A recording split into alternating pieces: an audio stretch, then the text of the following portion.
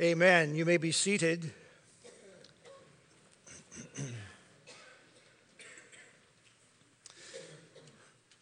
Thank you so very much for being here in worship for this special service this morning.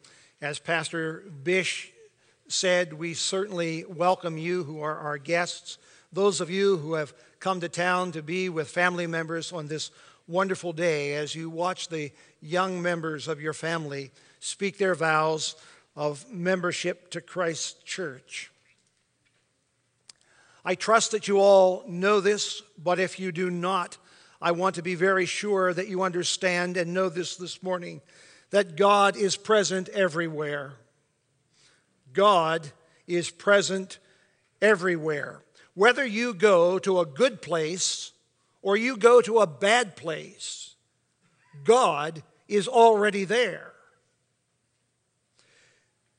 If you want to meet God, if you want to know who He is, if you desire Him with all of your heart and soul and mind and strength, even though you have raging confusion going on in your life, you tell Him that, you make yourself available, and God will meet you. God will meet you anywhere. That's stated very clearly in the Scriptures, and I want to show you where it is, and I want you to hear how magnificently it is written there in Psalm 139, verses 7 to 12.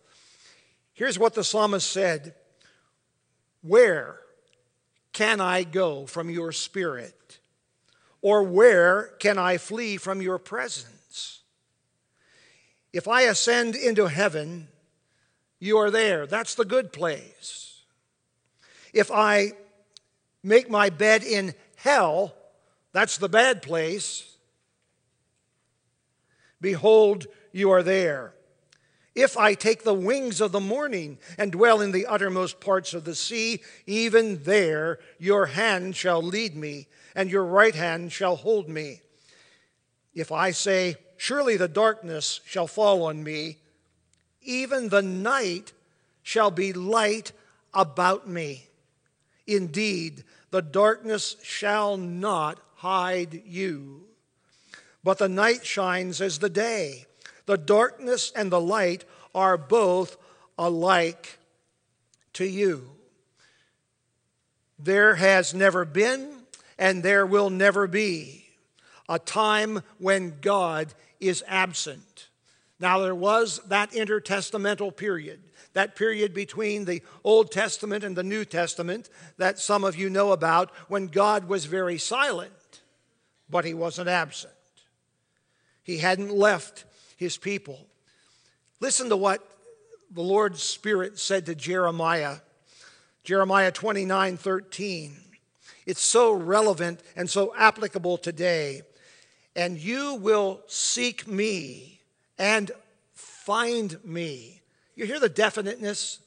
You hear the absoluteness? "And you will seek me and you will find me." Here's a guarantee. It's a divine guarantee for you. You will seek me and you will find me when you search for me with all your heart. So here's what that means to you young people and to all the rest of you. It means go to school. It means compete in sports, present music, sing and dance and hang out with your friends and enjoy your family. God is in each of those things. He is already there. Whether or not He is identified, whether or not He is acknowledged, God is already there, and by His Holy Spirit can make His way known if we want to experience life in His way. In 1887, Eliza Hewitt wrote a hymn. Within that hymn is a stanza that makes a beautiful prayer for our lives. It is so relevant for this morning, but it is so applicable to every day of my life and yours.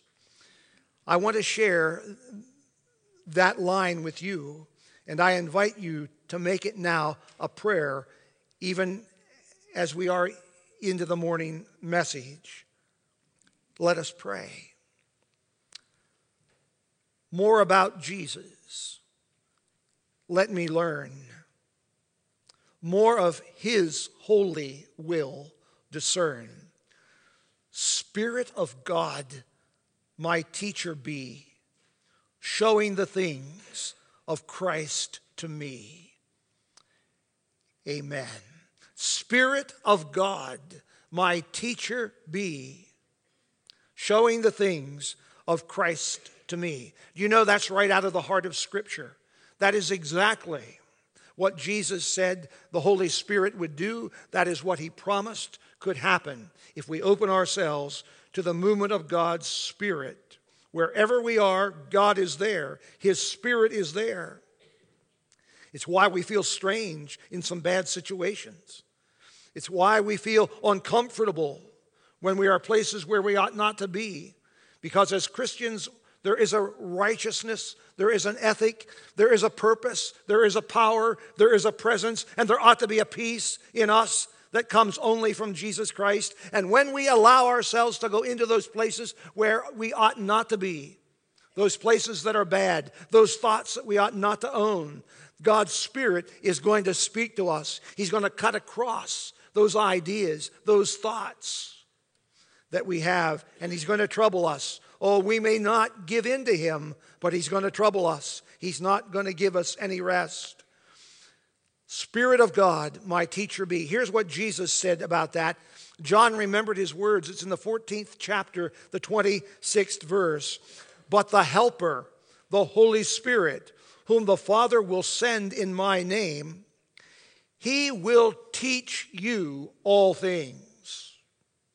He will teach you all things and bring to your remembrance all things that I said to you.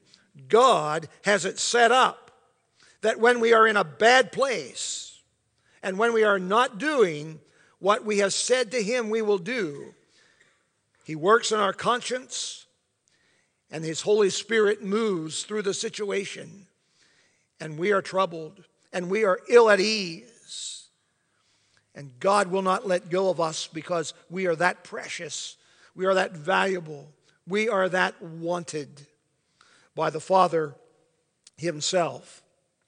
Now, that promise that Jesus made that we just read from John was powerfully delivered in an upper room in Jerusalem. You heard Pastor Bish and Megan Kruzmark read the story of the delivery of that power in the upper room in Jerusalem. And what happened to the people who were in that room, who were gathered there? Well, the Bible says the Holy Spirit filled their hearts and minds. The church was born. Historically, Pentecost Sunday is the birthday of the church. As a result of that, the Holy Spirit calling them out, teaching them, bringing to mind all that Jesus had said and done, the Bible was produced. They remembered what he had said, and they wrote it down. And we have this precious book before us as a result of that Spirit moving upon those people that day. And that same Spirit that has been present since the creation of the world, you go back in the scriptures to the book of Genesis, the Spirit was brooding across the face of the waters. It's one Spirit. It's God's Spirit. That Spirit that has always been of the heart and mind of God is the same Spirit that is in this room today. That is the same Spirit who wants to be our teacher and take you and me into the truth of Jesus Christ. Wherever we go, the Spirit of God is present. And here's what he wants to do. He wants to counsel. He wants to comfort. He wants to calm. And he wants to control us by God's will. people in that upper room were like you and me, like you kids in the confirmation class, like your parents, like your aunts and uncles, like your grandparents, like your friends in this congregation. The people in that upper room were just like all of us. They had issues. They had issues. Some of them were jealous of one another because Jesus had given them more responsibility when he was with them than he had given others. Some of them were resentful because they had been faithful and others among them had not been faithful. All of the human elements, all of the human issues, the things that upset me and you were present in that upper room. Make no mistake about it, humanity, with all of its flaws and faults, was in that room. And so what did they do? From the time that Jesus rose from the dead until Pentecost, they spent time together. Now imagine that. They spent weeks together, people who had issues with one another. Doesn't sound like a whole lot of fun. You can probably think of any number of people that you don't want to spend an hour with, let alone weeks. But they spent weeks together. But you know what they did? When they were together, they used their time very, very well. Because they individually wanted to know Jesus.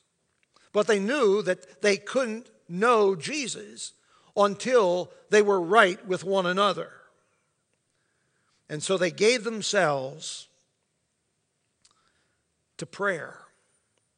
They dared to pray through their problems.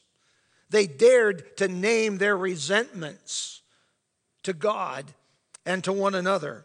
They confessed to one another the difficulty that they had in relationships. And they found forgiveness and healing for one another.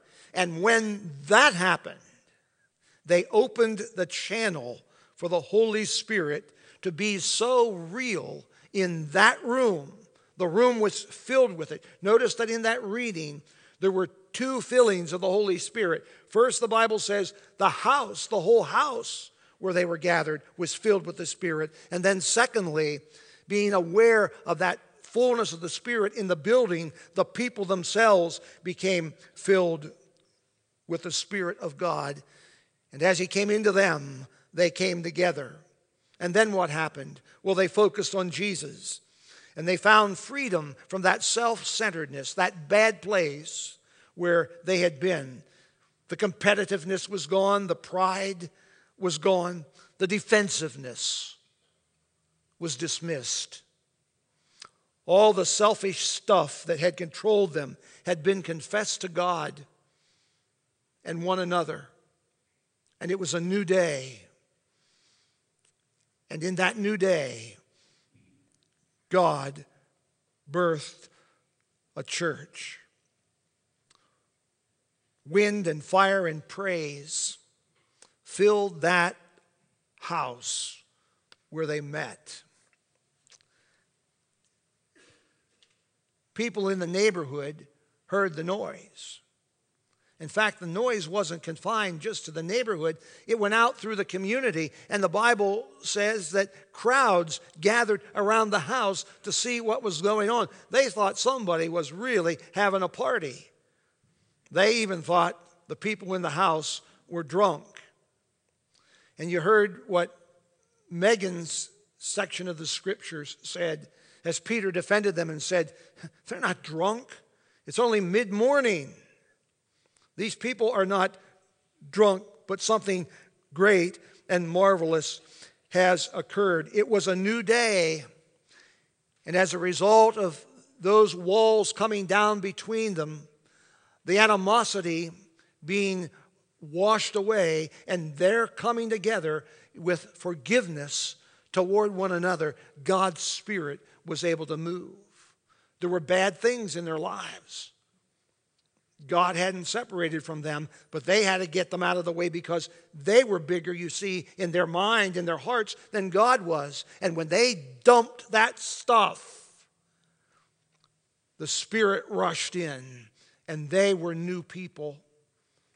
And that's the way God works even to this very moment, to this very day. You see, not only had they been with Jesus, but now Jesus was in them. And that made all the difference. So here's the truth that we gather out of this scripture. The deeper you are in Christ, the more people will wonder about you. The deeper you are in Christ, the more people will wonder about you. But then changed lives will result. The crowds gathered outside that house. They wanted to know what was going on. They had seen how those people related to one another. They thought they were having quite a party. Well, they were, but not in the sense that the townspeople thought. It had been a party of great healing, reconciliation, and now wholeness remained. The apostles preached after the Spirit came into that house. Thousands responded. A lame man was healed. And because of the preaching and the teaching of the apostles and the healing of the lame man, Peter and the others were taken in before the Sanhedrin, the highest ruling religious court of the Jews. And they were taken there to be threatened, to be told not to say anything of Jesus. Listen to what the text says. They're standing before this august ruling body of the Jews, the Sanhedrin. And here's what happens to the Sanhedrin. Listen to the progression. Now, when they saw the boldness of Peter and John and perceived that they were uneducated, untrained men, they weren't like the Sanhedrin. They hadn't been to rabbinical school. They didn't have the lofty degrees that the men who were sitting as their judges had. They were common men. They perceived that they were uneducated and untrained men. They marveled. And they realized that they had been with Jesus. That word boldness is an important word in Scripture. In the ancient language, it means telling all with conviction, so that the character of one's life is based on an undeniable truth and spoken with great confidence. The Spirit of God is everywhere. You cannot go where God's Spirit will not be found. If you're in a good place or a bad place, the Spirit of God is there. Do you remember, I know you do, the terrible picture of men kneeling on a beach just a little over a year ago? 21 men knelt before their ISIS captors.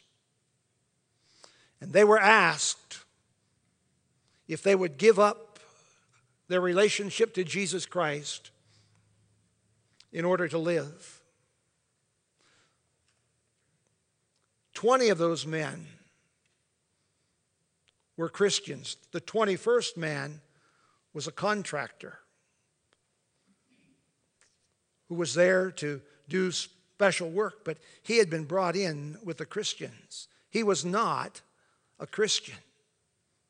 One by one, we saw them, just as he did, go down the line and behead every one of those men because they would not say no to Jesus Christ. They came to that 21st man who was not a Christian. And they said, "And what about you? And what about you?" And he said,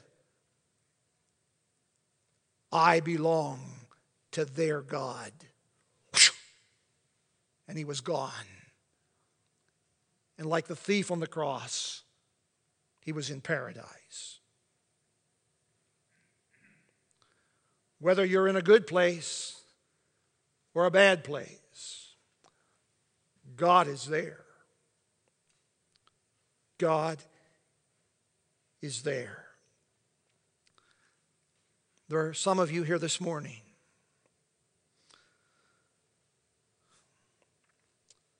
who want to know who you are.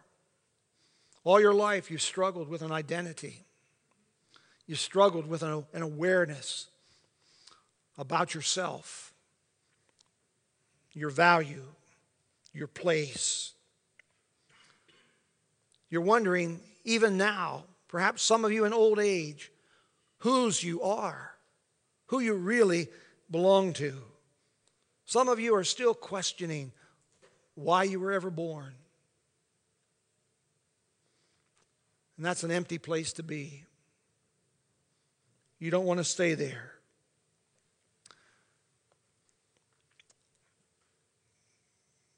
God is already there with you. If you will do what these first apostles did, if you will open yourself and admit to Him whatever your reluctance is, whatever your holding back is about, whatever the hurt or the ache or the anger or the bitterness or the vindictiveness is that you're carrying, and admit that wind and fire of the Spirit will come in and will cleanse and will perfect you. By Jesus, you can know who you are. And by Jesus, you can be known as a woman, as a man of confidence and capability. And here's what will happen. God will use you as His model. God will use you as a model of His power and His presence and His peace. And like the apostles of old, people will marvel at you. And then they will realize what has happened. You live with Jesus. You live with Jesus. You may not be talking about Jesus all the time. You may not be quoting Scripture. But the way you react, how you respond, what you're willing to do and not do is all a statement about whose you are. So many of you come here this morning believing that our world needs to change. And I stand beside you in that concern and that belief. There is so much wrong with life in 2016.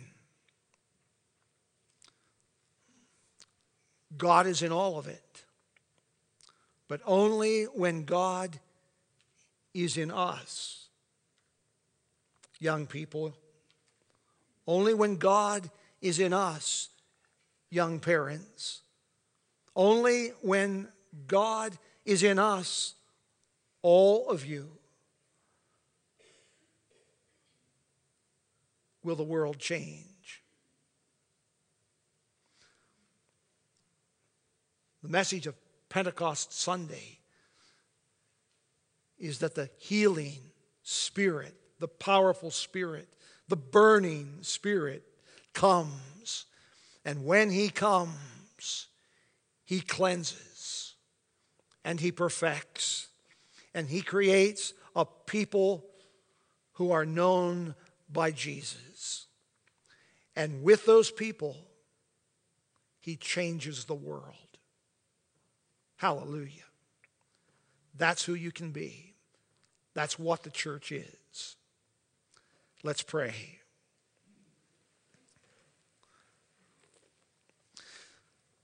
Gracious God, our Father, we give you thanks and praise for the magnificent truth of the Lord Jesus Christ and how he released, according to his promise, the Holy Spirit to comfort, counsel, calm, direct us, to help us stand in righteousness and goodness when we are in good places and when we are in bad places. How the Holy Spirit will enable us to be yours, and through us, your church. Bring about the change, the transition to healing and wholeness in the world. Father, I pray that your Spirit is able to move in the hearts and in the minds of each person here today, and that we will allow ourselves to be your next great offering, your next sweeping movement across the creation. In the name of Christ, our Savior and our Lord, we pray. Amen and amen. Will you stand, please?